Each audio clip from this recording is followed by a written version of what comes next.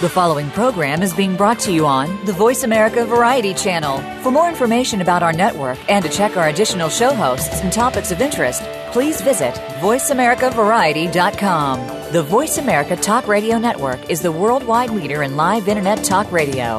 Visit voiceamerica.com. The views and ideas expressed on the following program are strictly those of the host or guests and do not necessarily reflect the views and ideas held by the Voice America Talk Radio Network, its staff, and management.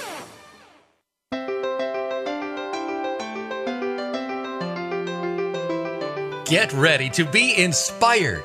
So many people have touched the lives of others, sometimes without even knowing it. Could you be one of those people? Welcome to Your Why with host, the CEO of Breakthrough SEO Marketing, Nelinia Varinas.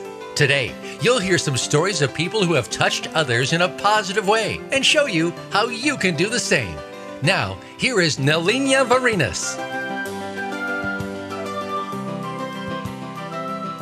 Hello and welcome. It's so great having you with us today. I'm your host, Nelinia Varinas, and you're listening to Your Why. Connect with me on LinkedIn, like me on Facebook, follow me on Twitter, and visit my website at Breakthrough SEO Marketing. With us today to talk about Inspire to Aspire is our illustrious guest, Walter Larkins. I am excited to introduce him to you. Walter Larkins is a highly successful entrepreneur and executive with over 25 years of small business development experience. He holds several U.S. and international patents that are issued or pending. Walter is one of the pioneers of the minimally invasive surgical movement in the 1980s, starting the work with gallbladder surgery and eventually adapting the techniques to heart surgery. He was at the forefront of a revolution in surgical treatments and a proponent of using less risky techniques in modern medicine, giving rise to an entirely new industry that minimized physical injury and psychological trauma to the patient. Walter is an inventor, investor, philanthropist, founder, and key executive in a variety of entrepreneurial companies, including Endosurgical Development Corporation, a company that developed devices for minimally invasive surgery, Envision Associates, a successful management consulting firm, CDR Financial Services, CDR Research, CDR Benefits and Insurance Services. Also, Digital Force Ventures, a company that developed small encryption software, Ethicon Endosurgery, a Johnson & Johnson startup, a leading healthcare provider, an accounts receivables management company, and a business process outsourcing company with operation in Mumbai and Goa, India. Walter also serves as board director, board member, commissioner, or member for countless nonprofit organizations that are focused on economic and community development, job creation, education, and human rights. He is also a member of the White House Business Council.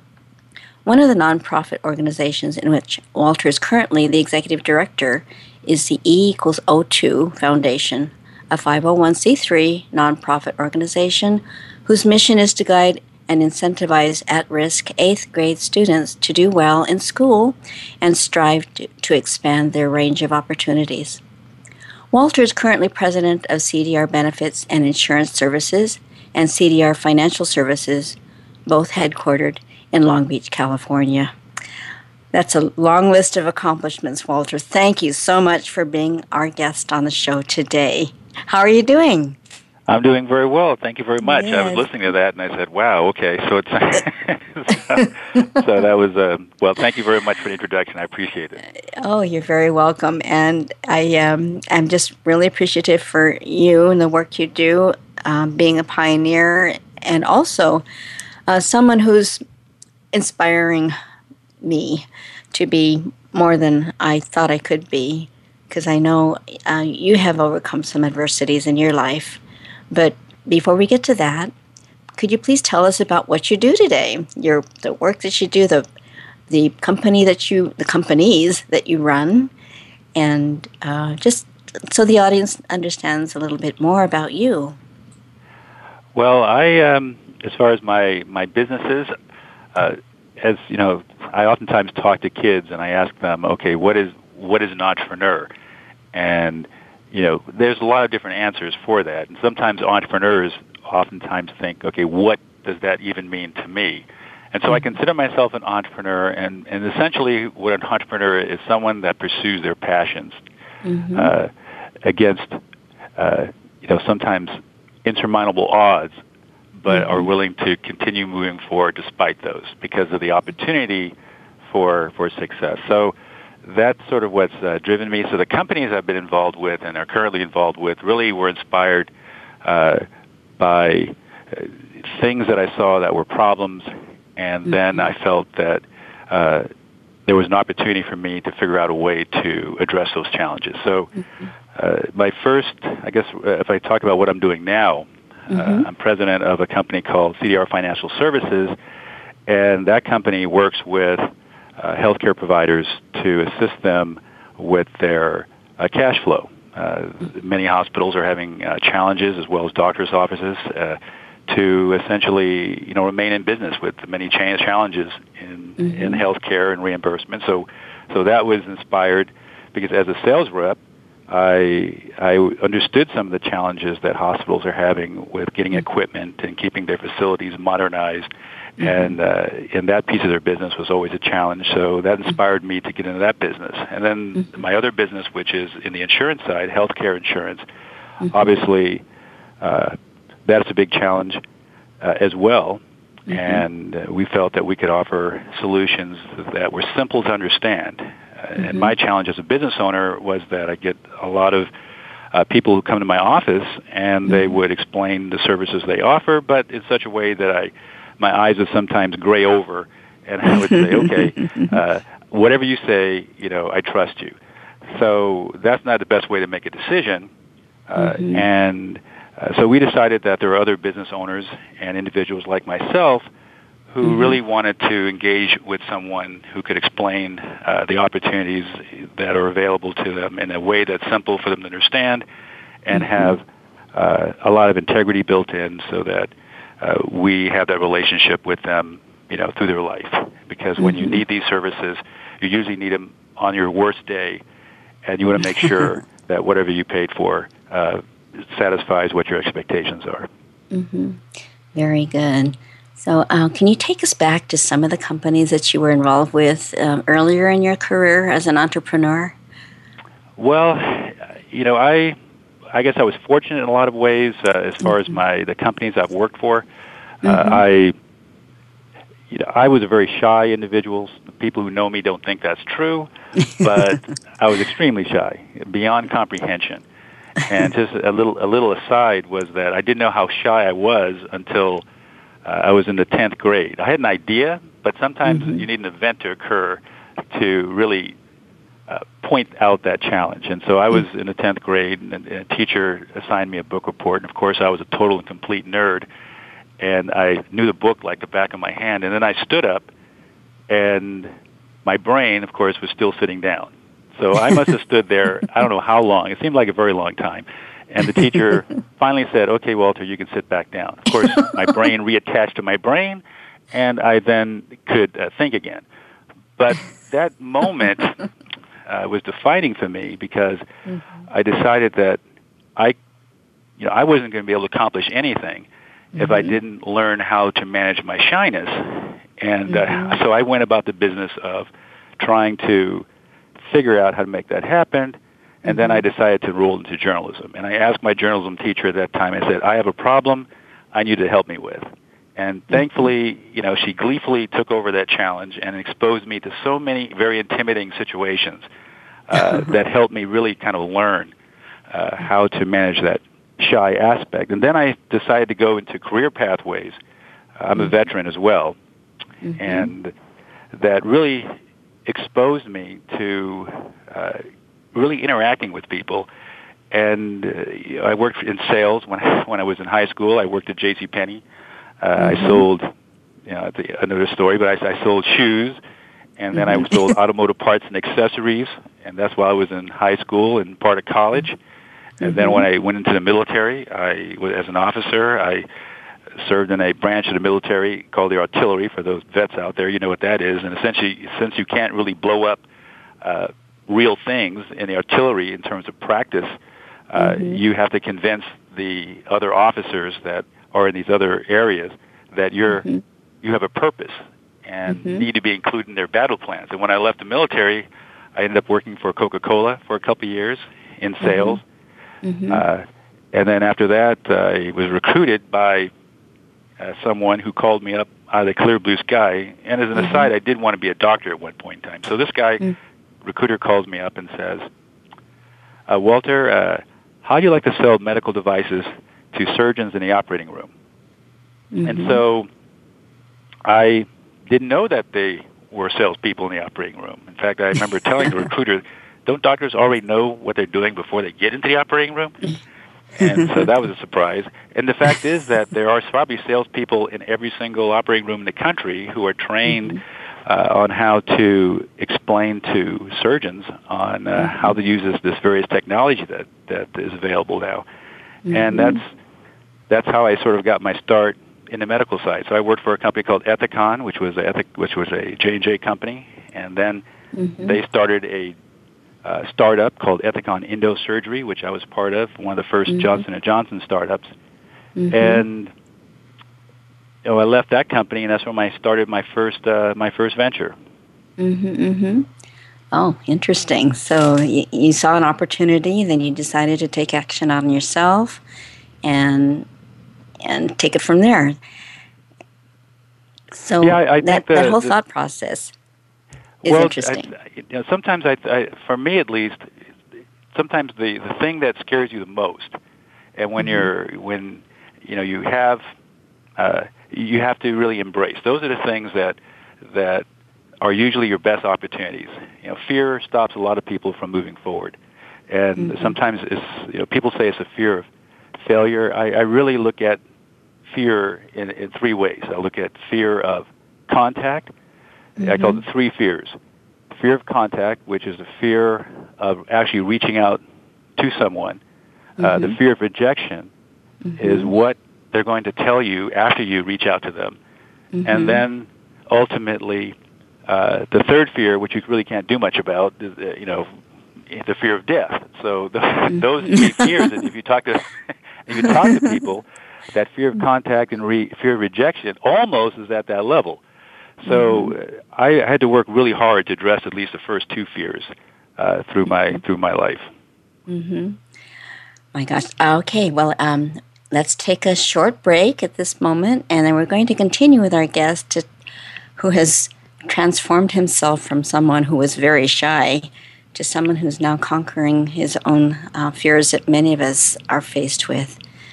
So I'm your host, Nolina Varinas. Stay with us. The Internet's number one talk station. VoiceAmerica.com. Breakthrough SEO marketing should be your first stop when looking for SEO solutions for your business. We offer social media marketing assistance, website design, website audits, and reputation marketing, pay-per-click options, and of course, search engine optimization services. Go to breakthroughseomarketing.com today and we'll give you a free website and social media audit. This is a valuable resource for listeners of Your Why with Nolina Varinas. This limited time offer can be yours by visiting breakthroughseomarketing.com or call us at 310-650-0725. Tune in each week for Monica Phillips and Powerful Conversations. This is a thought-provoking show for business people, leaders, and entrepreneurs. We'll feature today's thought leaders and industry trendsetters from across several locations and industries. Give yourself permission to be inspired and live a fulfilling life. Be sure to listen to Powerful Conversations, live every Tuesday at 9 a.m. Pacific Time, 12 noon Eastern Time, on the Voice America Variety Channel. Streaming live, the leader in Internet talk radio, VoiceAmerica.com.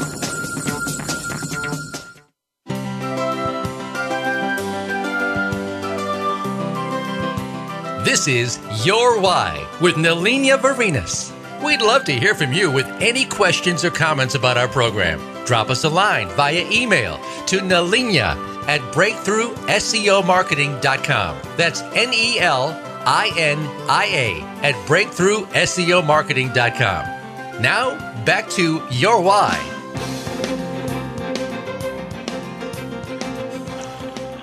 Welcome back. This is Nolinia Varinas. I'm your host on Your Why. And our guest today is Walter Larkins.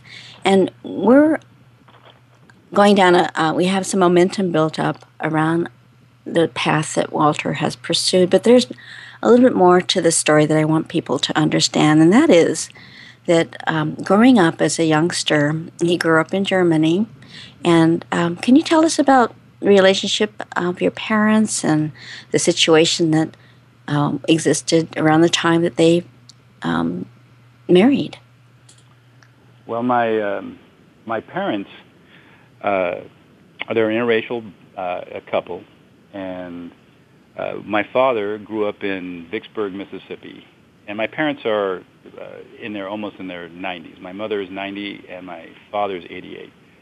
So if you can go back in time, I'd like to speak to my father first.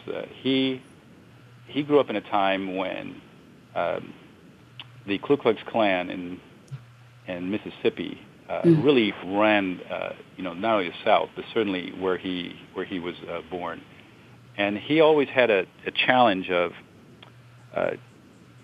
dealing with the segregation that existed at that time, and was sort of ahead of his time in his thinking, which was risky behavior for him at that time. So he wouldn't take the bus because he had to sit in the back.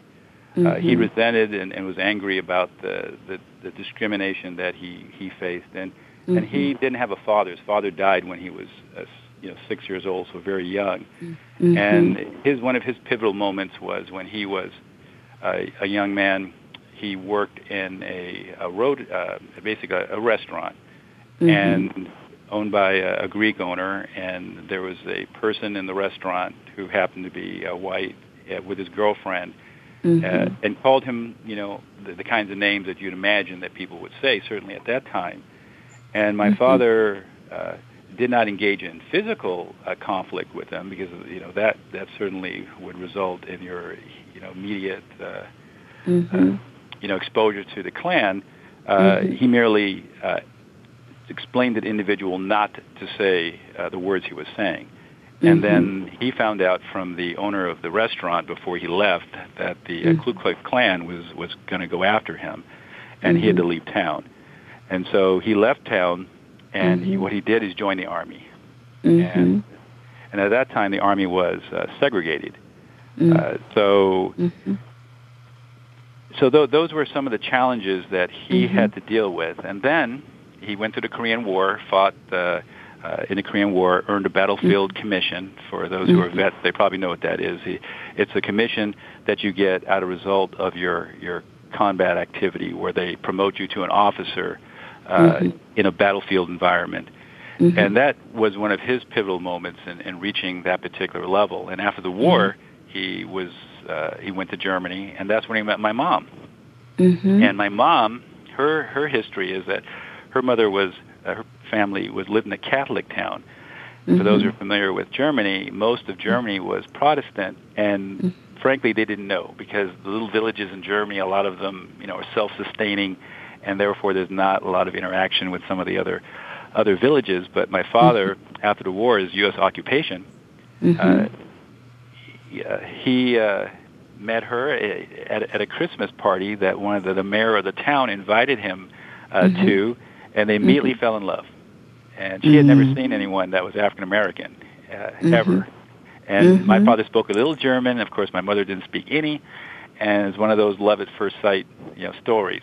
And yet the challenges that they had to deal with were really something else. So growing up as a young teenager in Germany, of course, she grew up when Hitler was coming to rise. She was a refugee during most of the war. Her city was bombed and destroyed. She had to basically, look in trash cans for food, and she really suffered. And after the war, she had to leave what was then East Germany and get smuggled to West Germany, because the the Soviets at that time, the Russians were, really trying to have retribution on the citizens in Germany, obviously, for what had happened. And she managed to escape to the West, and and somehow their paths crossed, and they decided to get married. So the challenge of getting married, it took them almost 4 years to get married. Their paperwork was lost when I was growing up as a child. I didn't really understand racism per se. They tried to shield us from it, but the stories that I had was that my parents found themselves one time driving cross country, and my father didn't know that he'd slipped into West Virginia at that time, and there were laws in most of the states in the South where those kinds of relationships were, not only discouraged but illegal, and there were real consequences. So my mother had to actually go under the floorboards to sort of make sure the police weren't going to see them. And then as we grew up, I was born actually in Fort Leonard, Missouri. And then shortly after that, my brother was born. We lived in Germany for a number of years, and then we came back to the U.S. And that process of coming back to the U.S., my father always played a game with us to let us know, okay, this is the hotels. I think it was Travel Lodge. It was the one with the bear. And he would say, okay, look for the hotels with a bear. Now, I thought those were the good hotels, but what it really was, the only hotel that we could stay in as an integrated couple, where we wouldn't have problems. And he didn't explain that to me until later on. So, and then once we made it to California, and when you're young, kids, as most people know, really don't understand racism. But my father was pretty wise, and so was my mother, having been exposed to that at such a throughout their lives. And the things that they had to struggle with. My mother, as an aside, no one would talk to her, even though she was an officer's wife. At that time, there was limited communication, so she was really alone and didn't have the network while she was living in the United States to have friends. But when we finally arrived in California, we moved to, at that time, that was a fairly integrated neighborhood. This is 1968. And the neighborhood was mostly integrated, but the house that my father bought was owned by a dentist, and it was the biggest house in that particular neighborhood, but on the deed, it said that you couldn't sell the house to, at that time, colored people. So that was the sort of the environment we came in, and then very quickly after that, the neighborhood transitioned from integrated to mostly African American, and the neighborhood over time, became a pretty tough neighborhood. Gangs had moved in, and et cetera. So that's sort of where I grew up as a teenager, and then and a young elementary school kid, and then my father at one point said, "Son, I'm going to create a busing program," and I was maybe 8, and he said, "I need to give you an opportunity to have a better education." And I really didn't know what that meant at 8. And he did start explaining more things about the environment that I would be going into, and so the busing program he started was called the Parents Council for Community Action. So it sounded very, at that time during the 60s, of course, there was a lot of civil rights activity going on in the United States. And he got 20 parents to agree to pay for a bus to take us to, at that time, which was Westchester School District, to integrate that school.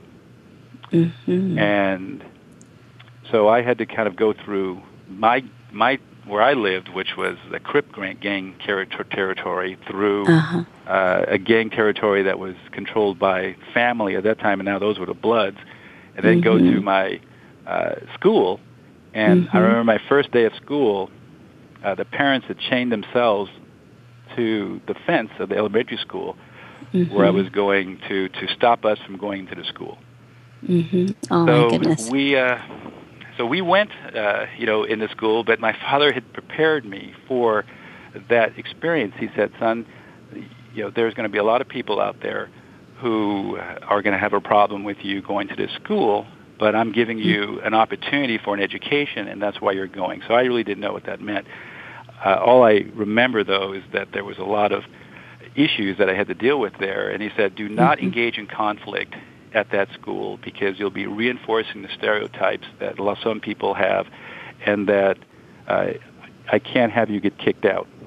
So it's basically the same thing that Martin Luther King was trying to espouse, which is passive resistance, was what he was trying to explain to me as a young person on how to deal with the words and different things that people were saying. And so, but it only lasted for about 6 months because the kids really hear the things that their parents might say, but once they have a chance to interact with you, you're just a kid.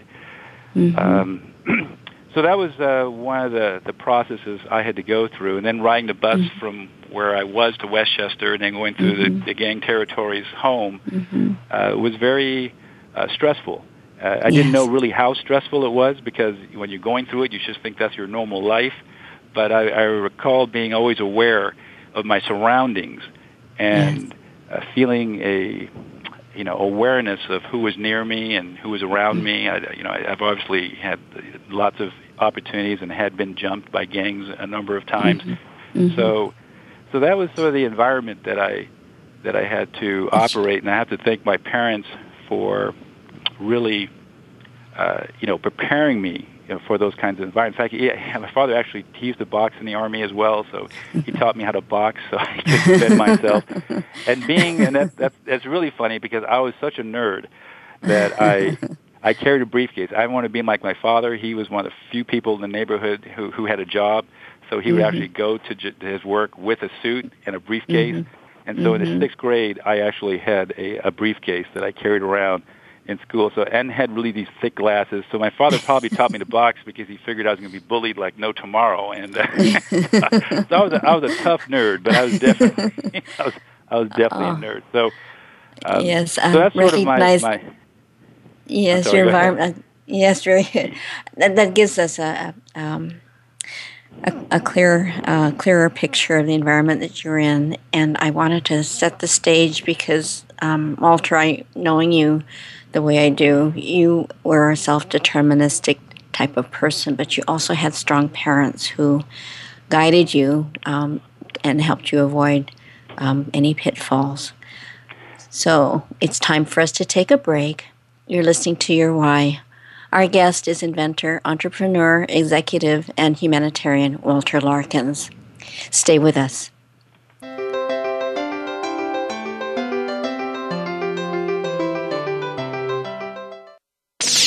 The Internet's #1 talk station. #1 talk station.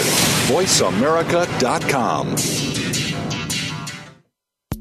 Breakthrough SEO marketing should be your first stop when looking for SEO solutions for your business. We offer social media marketing assistance, website design, website audits, and reputation marketing, pay-per-click options, and of course, search engine optimization services. Go to breakthroughseomarketing.com today and we'll give you a free website and social media audit. This is a valuable resource for listeners of Your Why with Nelinia Varinas. This limited time offer can be yours by visiting breakthroughseomarketing.com or call us at 310-650-0725.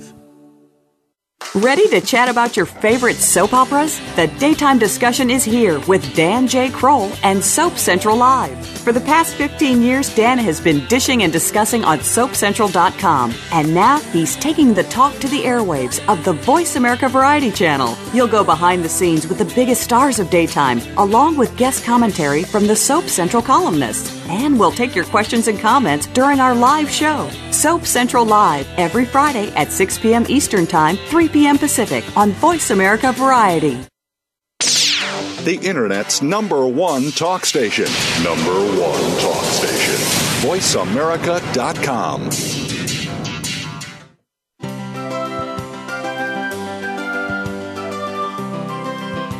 This is Your Why with Nelinia Varinas. We'd love to hear from you with any questions or comments about our program. Drop us a line via email to Nalinia at breakthroughseomarketing.com. That's NELINIA at breakthroughseomarketing.com. Now, back to Your Why.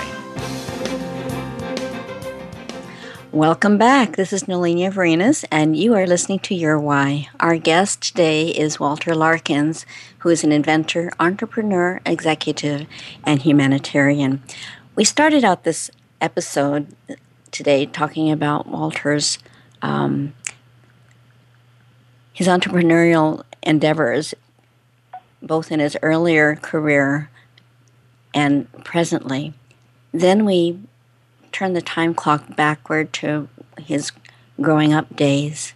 Let's fast forward again and talk about what Walter is doing today to benefit others and the types of projects that he's involved with. Walter, take us through all of that. All right. Well, I think I'd just like to talk a couple of things that really, in my high school years, kind of helped me develop sort of, I guess, the perception and the direction that I've taken moving forward. Please. As I mentioned before, my father told me that he was sending me to a school system that initially did not embrace me. Now, over time, that situation did improve quite markedly. In fact, at that time, the concept of integration was one of the big buzzwords at the time, and so the program that my father started was fully integrated into the Westchester school system, and a lot of the conflicts and other issues that were prevalent when I first started no longer existed. So, but I still didn't know what benefit being sent to that school system, where I had to take a 45-minute bus ride, what benefit that was to me. Although some of the challenges of racism I had to deal with early on had diminished significantly. But it wasn't until 1974, when the earthquake in L.A. occurred, that some of the schools that were in the inner city were damaged, that the L.A. Unified School District took over my father's busing program, and then kids from the inner city were starting to get bused to Westchester and other school districts to relieve the challenges of those schools being rebuilt. And the kids that were coming into the school, which at that time was Westchester High School, the ones that were getting A's and B's in their previous school systems were coming to Westchester and then getting C's and D's. And at that time, I was editor of the school paper, and I found that really disturbing. I said, how can young people who were getting good grades in the schools that they were going to come to another school district and then not be able to perform? And the reason that was so challenging for me to kind of get a grasp of is that it reinforced certain stereotypes that some of the kids had of African Americans. And at the same time, it caused psychological damage to the kids who are coming in, because it sort of reinforced in themselves the stereotype that they weren't ready or not as good at as. And so that I finally understood what my father was talking about when he was talking about an opportunity for an education, equal education, because his opinion was that you couldn't get an equal education if the expectations of the teachers were low. And that was what he's trying to shield me from. And I would say at that point in time, I really became more an activist, even at that young age, about equal opportunity and providing equal access, and those themes that are still part of my life right now. And so as I fast forward, I saw the consequences of that challenge in almost every kind of job that I had. I usually found myself as the only African American in a lot of the environments that I was in. When I went to the military academy at West Point, I was one of 300 African Americans, and the affirmative action programs started around that time as well. Mm-hmm. And, of course, those who remember that time, there was a lot of controversy regarding those programs. But the challenge was that I observed a lot of kids coming to a military academy that weren't ready.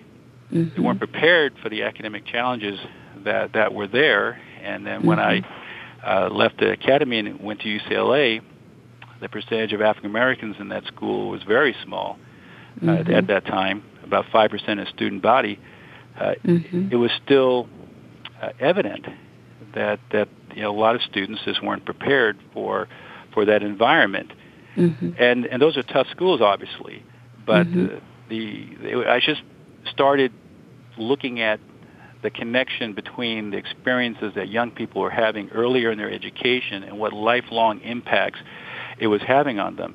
And so as I continue with my career in the military, one of the, as most people know historically, the military integrated first before the United States really did.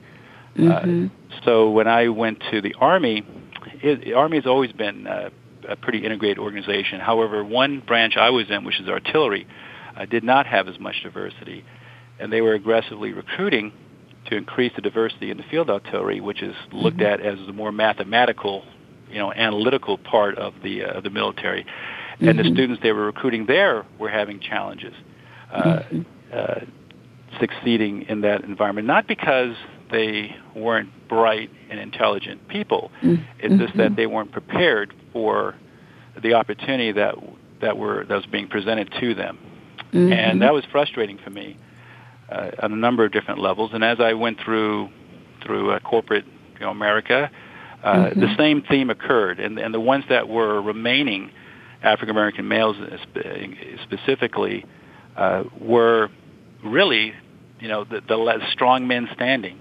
And that was something that I observed along the line. And when I finally started raising money for my own company, I didn't see another African American in most of my interactions with venture capital and other organizations. So the challenges that we have been facing for many, many years are obviously still manifesting themselves even today.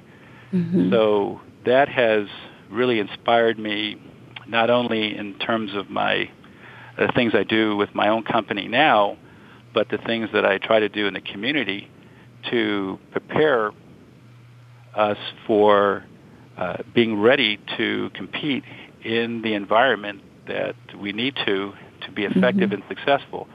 So that's really where it is. And it's not just impacting African Americans. It's really impacting people across the whole socioeconomic spectrum because of the whole change in the way that the economy is now operating and functioning and the global aspect of the economy now.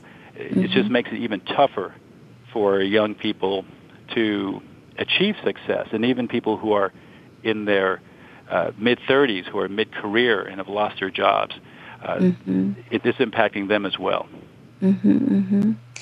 Yes, and you're an executive director for an organization that's making a difference. Please tell us more about E equals O2. Well, education equals opportunity, too, is, of course, has to be a formula. So E equals O2 came about because... your personality is showing there. Right, exactly. So it grew out of a couple of things. So my company has been hiring, developed a unique business model for hiring. And I used to be a commissioner on the workforce... LA County Workforce Investment Board, which is now called the Workforce Development Board. And what my company did, even prior to me being on that board, is we used to hire people who are long-term employed, vets, and also people who are transitioning from welfare to work. And someone might say, well, Walter, why were you doing that? And be honest, it wasn't something that I'd planned to do. It was more a situation where we had operations in India, and for those out there in the audience who look at employers and say, well, why are you outsourcing your operations? The interesting thing for me, and maybe it applied to other businesses as well, but I speak for my business, is that we had a very difficult time finding employees that were interested in working for our company. Now, the reason for that wasn't because we weren't providing good benefits or there wasn't an opportunity for a promotion. The core reason was that most people don't look for employment with small companies. And we had more business than we could handle, and we could not find enough people in the volume we needed in order to fulfill our employment needs. So we set up these operations in India and Mumbai. And the startling thing for me was how motivated and how educationally prepared the individuals that were in India were. I mean, it was stunning how motivated they were. It really gave me another wake-up call of some of the challenges that we're facing, and to see how hardworking the people that we're working with in India were. And we grew that organization to about 150, almost 200 people between those two locations. And then when the economy hit a challenge here in the United States, 2008, I guess, we decided to move our operations from India back to the U.S., and we found all the people that were there in jobs in a very, very short order. And so we went to 150 people, roughly to 15 managers, and we said, okay, let's see if we can build our organization here in the U.S. And we wound up having the same challenge we did before we left, which is we could not find people that were lining up for a job, even though the employment rate at that time was completely off the charts. So I called now what's known as America's Job Center, and I said to them, I need people. And I had the same challenge. Because we had a test that they had to take in order to get into the interview process.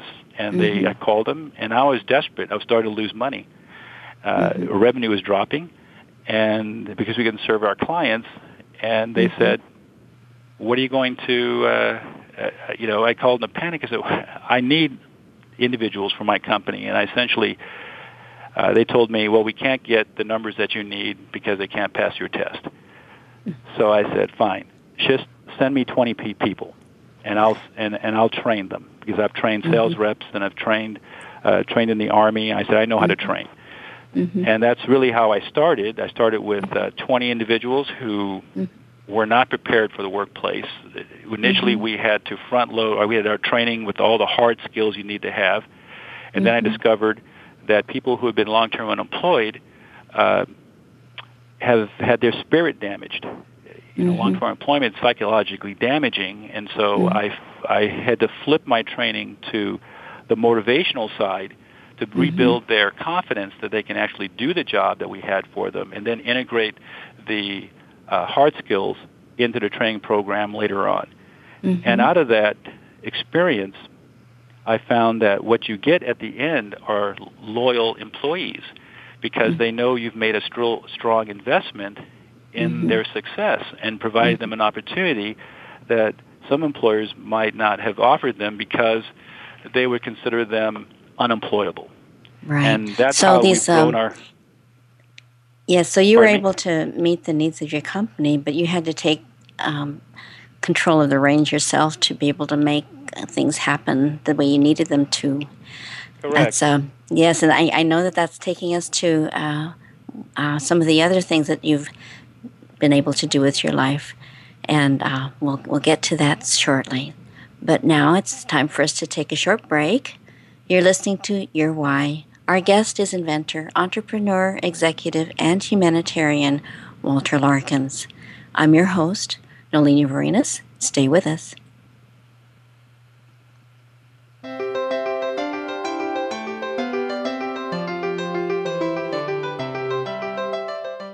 Stimulating talk. Gets those synapses in the brain firing really fast. All the time. The #1 Internet talk station where your opinion counts. VoiceAmerica.com.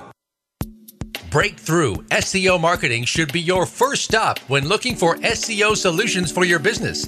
We offer social media marketing assistance, website design, website audits, and reputation marketing, pay-per-click options, and of course, search engine optimization services. Go to breakthroughseomarketing.com today, and we'll give you a free website and social media audit. This is a valuable resource for listeners of Your Why with Nalinia Varinas. This limited time offer can be yours by visiting breakthroughseomarketing.com or call us at 310-650-0725. Being Here with Ariel and Shia Kane is an ordinary person's guide to modern-day enlightenment. This show is an exciting exploration which opens the door to living in the moment. Don't miss Being Here. Tune in every Wednesday at 9 a.m. Pacific, 12 noon Eastern with Ariel and Shia Kane right here on the Seventh Wave Network. Streaming live, the leader in Internet talk radio. VoiceAmerica.com.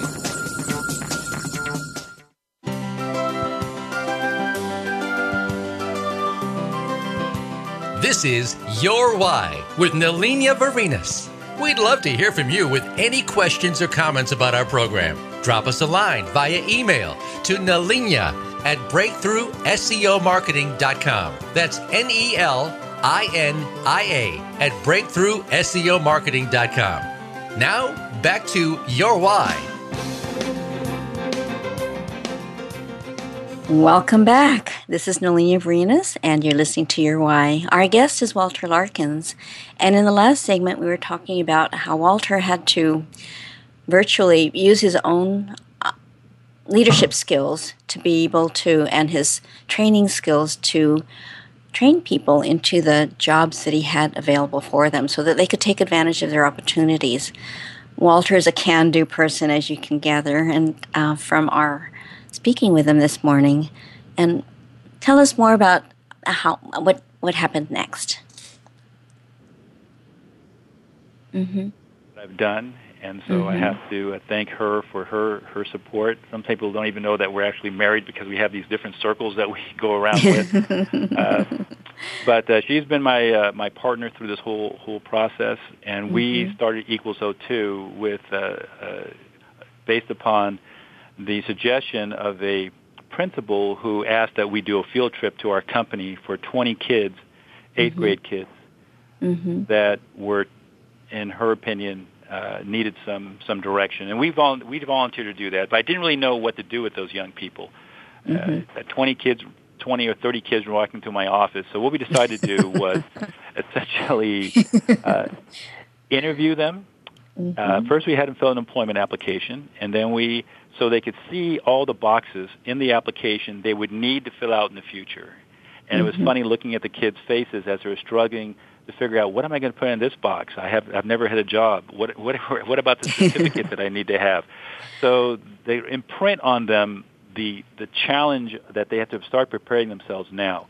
And then we prepared an interview process for them where they would have to interview for a job that the company offered, and wanted to give them that experience. So that was the birth of the idea that we would try to implement in the school. And then at the very end of the meeting, I saw these young men who had so much potential that I felt they could realize that. I said, look, if any of you achieve a 3.5 GPA, have less referrals to the principal's office, and improve your attendance, you're going to earn a laptop, flash drive, and a printer. So that was the beginning of our Equals O2 program. And we started at Colin Powell Middle School in Long Beach with the principal there, Wendy Coughlin. And, the results of the program were just phenomenal. Grades improved over 70%. Discipline dropped about the same amount. For the kids who had below 2.0 GPAs, we brought the 2.0 and a 3.5 GPA and above students together so they could form a team. And that model, with workshops that we were doing within the middle school, with the cooperation of the teachers and the principal, really had a very exciting stew. We didn't know what made it exciting, work, but it was a combination of the speakers and role models, we call them, that went to the school, a combination of the workshops and the teachers being engaged and offering these incentives to create longer-term thinking, more strategic thinking versus shorter-term thinking that really created something special that we've been lucky enough to expand in some of the other schools in the district. Mm-hmm. Sounds like a model program to me, worth replicating across the country. Well, that would be exciting. Mm-hmm. Yes, that would be very exciting. You've got results to back it up. And I know there's another part of this, too, and that is validating that the students themselves have these creative abilities that have not necessarily been tapped into yet. Besides having a long-term vision of what their future could look like, there's also the here and now of them being problem solvers that we spoke about. Correct. Can you comment on that? Yeah, well, of course, I'm an inventor, and when I talk to the kids, I say they're all inventors. Anyone who has drawn a picture of anything, that picture did not exist until they put that picture on a piece of paper, and then now that has become real. So that's what invention is. Invention is something that doesn't become real until you put it on a piece of paper. And we try to impart that on the kids so they can know anyone can be an inventor. A lot of inventors, even as adults, get bogged down in the details of how to make their invention happen, and the fact that many people will believe that your idea will not work, or someone's already done it, or all kinds of things that people who have had ideas oftentimes experience. So what I tell inventors and young people, they have to be careful on who they disclose their ideas to, not only because you may give up your intellectual property rights, but more importantly, you need to surround yourself with people who are inspired by your invention and are going to give you positive feedback and support as you have to deal with the normal rejection that inventors receive as they try to commercialize their product. Yes, and you have several patents, and you did mention you are an inventor. And you've been able to bring your inventions to fruition, especially in the non-invasive surgical instrumentation area in medicine. Correct. Well, when I talk to inventors, it's even my own story. My first venture capital meeting, the inventor, I was so naive, and many inventors are when they start out. He told me after I had my almost a napkin, but not quite. I think you saw my drawing. So I had a drawing, a medical illustrator do a drawing of my invention, and the venture capitalists who, if you don't know who that is, those are people like Shark Tank, people who invest in companies. He told me, Walter, you don't have a patent, you don't have a prototype, you don't have a business plan, you've never run a company. In fact, anyone we've talked about your idea doesn't believe it'll work. So after you get all that stuff together, come back and see us. So that was my first meeting with a venture capitalist. Very telling, very telling. Yes, and yes. So you learned a lot from everything that you have done, and that was one of them, a wonderful example. Walter, you've taken charge of your life, even though you had opportunities to take it in other directions. You just decided that you were going to be effective and get results. Your conviction is inspiring. Your thought process, your compassion is inspiring. And for me, every show is meaningful because people do matter. And when individuals go out of their way to help someone else, I think we should take notice and learn. Thank you, Walter, for all you do to improve the lives of others. And we enjoyed having you on the show. Please keep me abreast of what you do. Thank you. Thank you very much. You're welcome. Please share this show with your LinkedIn, Facebook, and Twitter communities. I'm your host, Nolina Varinas. It's been a pleasure. Until next time, be great.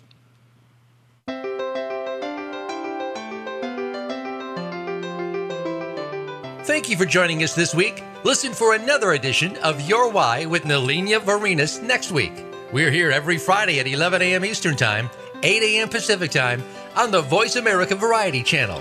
Now, go start the next chapter of your legacy.